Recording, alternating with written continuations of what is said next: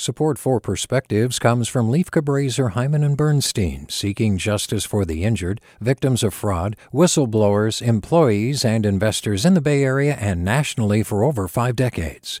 Online at lchb.com. Hey, it's Glenn Washington from Snap Judgment, and if you love what you're hearing, and I know you love what you're hearing, please consider becoming a KQED member. Get special access to cool events, behind-the-scenes footage, and so much more. Plus, you'll sleep better at night knowing you did your part for the community you depend upon. It's in you. Please be in it. Visit donate.kqed.org/podcasts to sign up now. That's podcast with an S. Thanks. From KQED. We had just gotten our 2 children, ages 2 and 3, to bed, and I found my husband immobile, unable to speak, eyes wide open, lying on the floor in our bathroom. Ryan? Ryan! I frantically dialed 911. As I stayed with Ryan, staring into his unblinking eyes, I imagined the worst.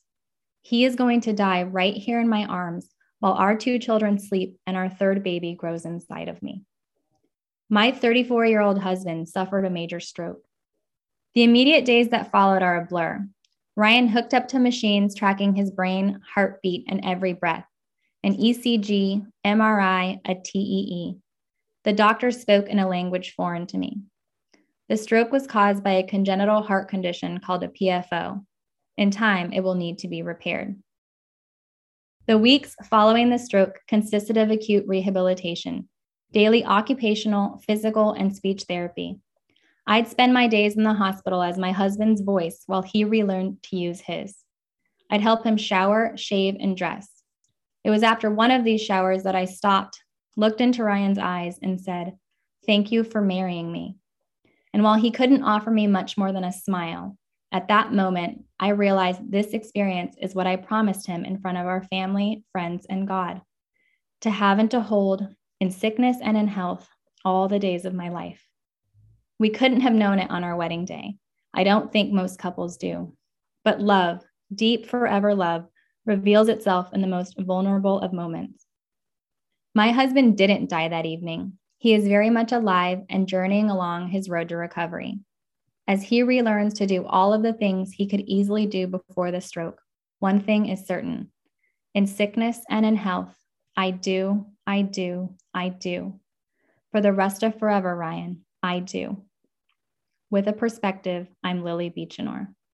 Support for Perspectives comes from Leif Cabraser, Hyman and Bernstein, seeking justice for the injured, victims of fraud, whistleblowers, employees, and investors in the Bay Area and nationally for over 5 decades.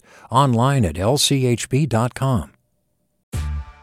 Hey there, this is Brittany Luce from NPR's It's Been a Minute. KQED's podcasts like The Bay, Bay Curious, Mind Shift, Right Nowish, and more all tell the stories of the Bay and beyond with reliable, human-centered journalism.